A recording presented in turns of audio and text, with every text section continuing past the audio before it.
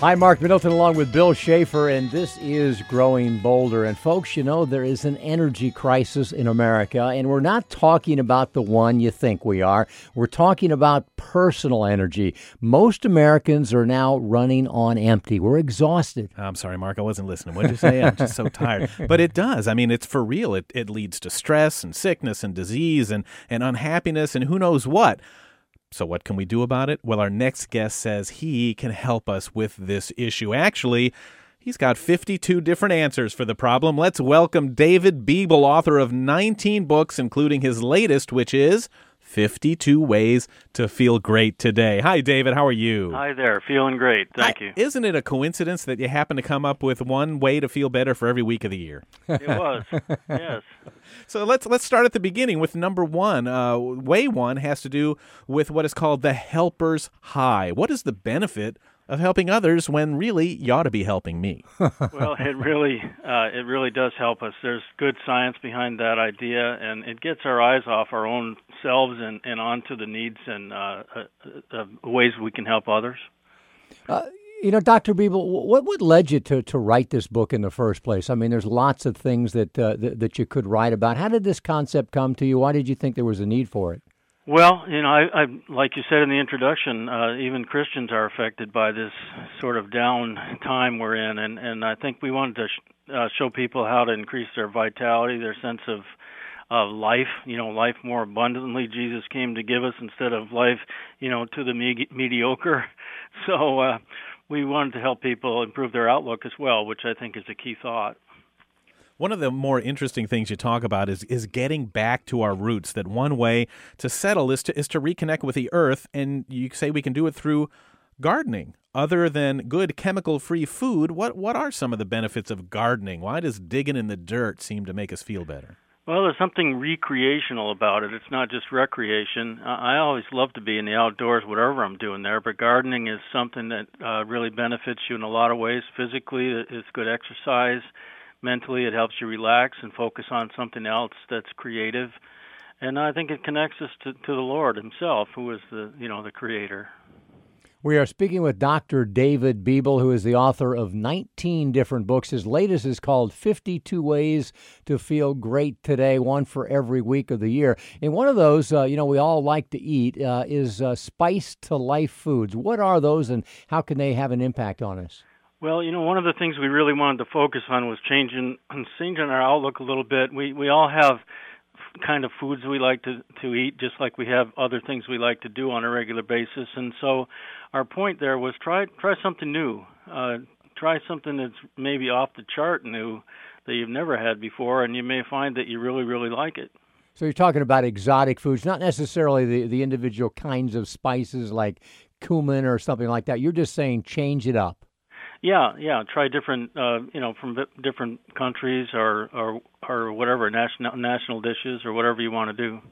Everybody feels, too, that we don't get enough sleep. You know, everybody's pressured. We've got 1,000,001 things to do. And you say that one way to catch up is through naps. Yep. Talk a little bit about how that works, because every time I sit down at my desk in the office, I take one, and I get in trouble for that. Well, you're not supposed to take 8 naps a day. That probably is not part of it. But a nap in the early afternoon for most people, if it's short enough, one of my friends says this has to be almost exactly 18 minutes. It helps you refresh your mind, and it really does renew you. There really is an ideal length to an afternoon nap, isn't there, Doctor? I mean, if you go too long, you've kind of blown it. It has to do with the level of sleep that you achieve, and with a nap of a short amount of time, it prevents you from getting into the deeper sleep you have during the nighttime. We're talking with Dr. David Biebel, who is the author of a new book. He's also the managing editor of Florida Hospital Publishing. Doc, tell us a little bit about your mission there. What is Florida Hospital Publishing all about?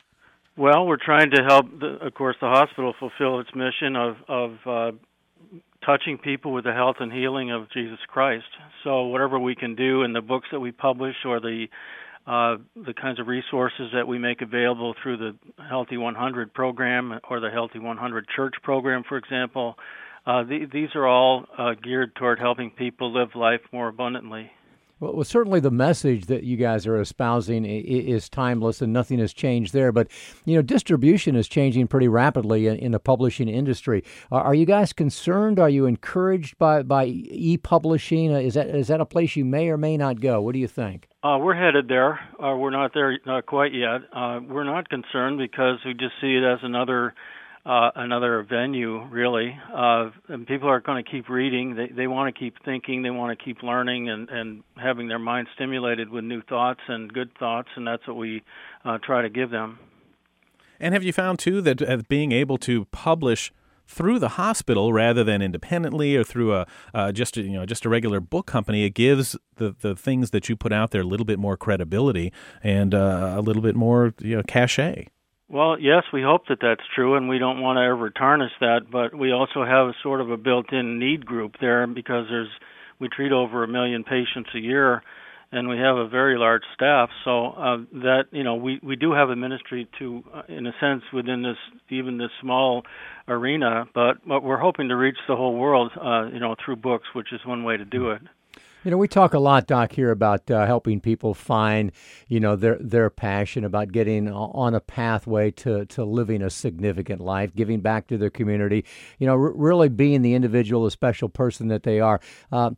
You've got to feel great about your life. I mean, you're in the business of spreading ideas. It's got to be stimulating to talk to the people that you do and to have the position that you have. Well, thank you. And we try. We do the best we can to pass along the lessons that we've learned. One of my favorite chapters in the book is called Be the Bear, and it just shares a little bit of my own story of losing a son and having another one that's disabled, and always seeing myself as the salmon who's trying to get up over that waterfall, and the bear ends up grabbing it, after all those years of growing and trying to get back to where it started. I always saw myself as a salmon, but now I see myself as the bear, and so that may stimulate some people to want to take a look at that. It's actually posted on our website. Is that, hey, there's your next book, Be the Bear. Actually, we're gonna do something like that.